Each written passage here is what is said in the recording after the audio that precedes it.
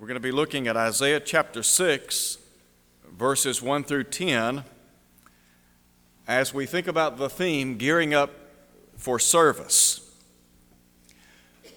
Today is somewhat of a historic day here at Olive Branch.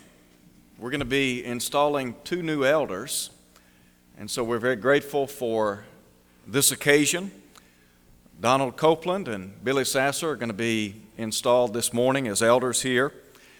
And so we're going to just very briefly look at Isaiah chapter 6, and then we will have that installation. In Isaiah chapter 6, we have basically the commissioning of the great prophet Isaiah. Isaiah responds to the call of God to be used in his service. And really and truly, God is interested in all of us as His people being used to the utmost in His service. And there are 3 very distinct things that I think stand out in chapter 6 pertaining to the commissioning of Isaiah the prophet. First of all, I think about how Isaiah looked upward. Listen again to what is said in verse 1 of chapter 6. In the year that King Uzziah died, I saw the Lord sitting on a throne, high and lifted up. And the Bible says the train of his robe filled the temple. When I think about Isaiah looking upward, I'm reminded of the majesty of Almighty God. Isaiah was in the presence of God, as we would say. And on this occasion, the Bible speaks of those angelic beings as they speak of the one who is high and lifted up. Note, if you would, what is said in verse 2. Above it stood the seraphim, and each one had 6 wings. With 2 he covered his face, with 2 he covered his feet, and with 2 he flew. First, Isaiah sees the Lord sitting upon this throne. And he says that he's high and lifted up. And every time that we come to worship, we ought to see God high and lifted up. We ought to think about we are in the presence of a majestic being.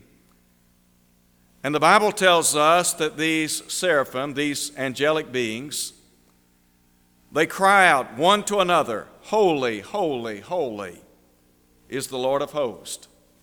God is a holy being. In the book of Leviticus, in chapter 11, at verse 45, God said of himself, "I am holy." In the Psalms, in Psalm 99, the psalmist would say, "Exalt the Lord and worship at his footstool." And then he said, "For the Lord God is holy."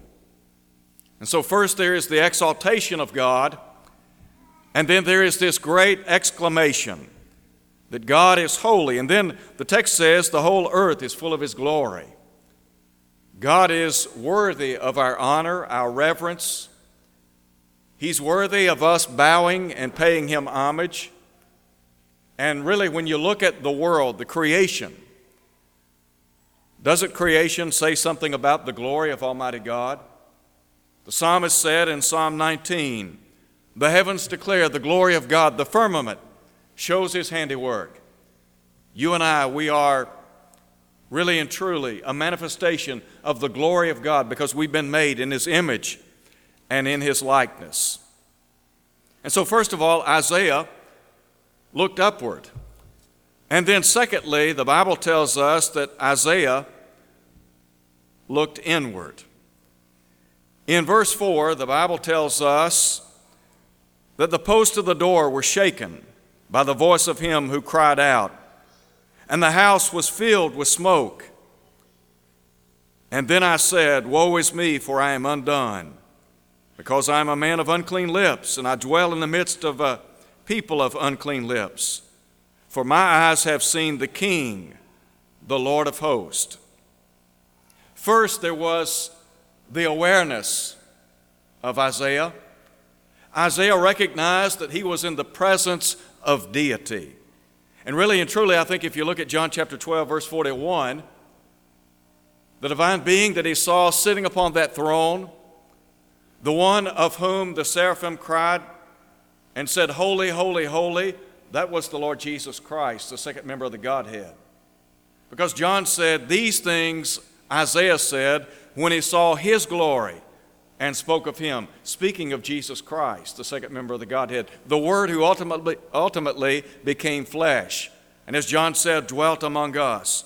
And John would say, we beheld his glory, glory as of the only begotten of the Father, full of grace and truth. And so there was this intense awareness that Isaiah was in the presence of deity when we come together for worship. It's true that we're in the presence of one another. We are here as brothers and sisters in Christ, as Paul would say, as brethren. But more importantly, we are in the presence of Almighty God. And when we come to worship, we ought to see the majesty of God and the holiness of God. And then the acknowledgement of Isaiah in light of the holiness of God and being in His divine presence. Isaiah said in the long ago, "Woe is me, for I am undone. I'm a man of unclean lips.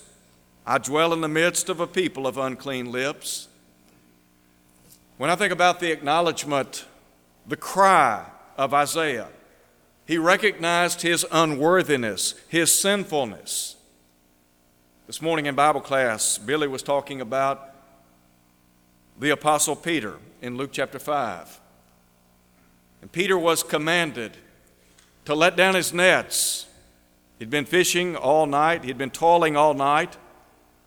Hadn't caught a thing, and the Lord said, "Let down your nets." And Peter said, "Nevertheless, at your word." He responded in faith and obedience.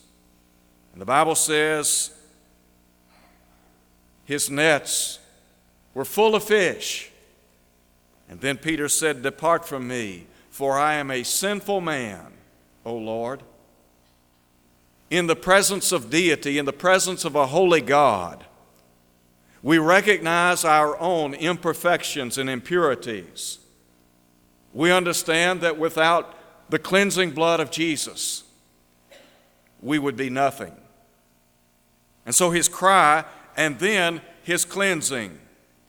In verse 6, one of the seraphim flew to me, having in his hand a live coal, which he had taken with the tongs from the altar. And he touched my mouth with it, and said, "Behold, this has touched your lips. Your iniquity is taken away, and your sin purged." Is there any greater blessing than knowing your sins have been washed away?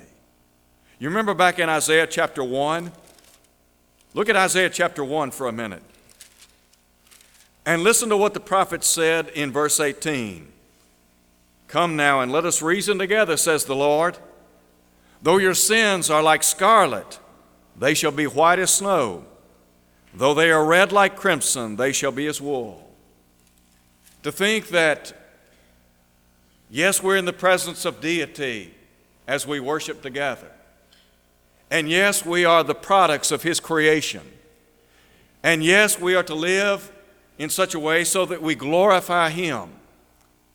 But ultimately, we ought to be grateful because God, through Jesus Christ, has made it possible for us to enjoy cleansing from all sin. I think about the words of John in Revelation chapter 1 at verse 5, when he said, "Unto him who loved us and washed us from our sins by his own blood." Zechariah the prophet in chapter 14 said, "In that day a fountain shall be opened for sin and uncleanness." That fountain that was opened points to the death of Jesus, the shedding of His blood, and the cleansing power that we enjoy. And then the words of Paul in Ephesians chapter 1 at verse 7, when he said, "In whom we have redemption through His blood, the forgiveness of sins, according to the riches of His grace." And so first Isaiah looks upward, and then he looks inward, And then thirdly, he looks outward. Listen now to what is said in verse 8. And think with me, if you would, about the voice that Isaiah heard. He said, I heard the voice of the Lord saying, whom shall I send? And who will go for us? Note the plural there, us. We talk about the Godhead. In Genesis chapter 1, it was God, the Godhead, that said, let us make man in our image and in our likeness. And so Isaiah said he heard the voice of the Lord saying, whom shall I send? Who will go for us? I think about the response. Isaiah said, here am I, send me. I want you to just pause with me for a minute. Did you know that God is calling upon each and every one of us as His people to serve Him the best we can? God does not expect more from us than we are capable of giving. But He does expect us to use whatever talents or abilities that we have for His glory. This morning, as we install 2 new elders, Donald and Billy have basically stepped up and answered the call of service. To serve as an elder in the Lord's church, it's a role of service. And every one of us as members of the body of Christ, we are said to be servants. And Jesus came, and the Bible says He took the form of a servant, being made in the likeness of men, and being found in fashion as a man, He humbled Himself and became obedient unto death, yes, even the death of the cross. Jesus came to serve the human family. And the Lord said in Matthew chapter 20 that the Son of Man came not to be ministered unto, but to minister and to give His life as a ransom for the many. In John chapter 13, when Jesus washed the disciples' feet, exemplifying for them servanthood, He said the servant is not above his master. And so as Jesus Christ set the example of servanthood, we too ought to be servants in the kingdom of God. I think about Isaiah responding to this call. His reply, here am I, send me. Wouldn't it be great if every single member of the body of Christ would say to God, here am I, use me. Use my life in whatever capacity you see best. Use me to the fullest extent. I've often joked in times past about the fact that I would rather wear out than rust out. And I want to be useful in the kingdom as long as I'm alive. I hope and pray I can. But ultimately, we ought to see ourselves as servants of the Most High God. We have the privilege, the opportunity of serving the King. Here is Isaiah. He's in the presence of deity. He sees the Lord high and lifted up. And Isaiah responds to that call of service. Note, if you would, his role. Isaiah had said, here am I, send me. And here's what the Lord said, go and tell this people. Keep on hearing, but do not understand. Keep on seeing, but do not perceive. Make the heart of this people dull and their ears heavy, etc. So basically what God was saying to Isaiah is, I want you to go. I want to encourage you to do 2 things this week.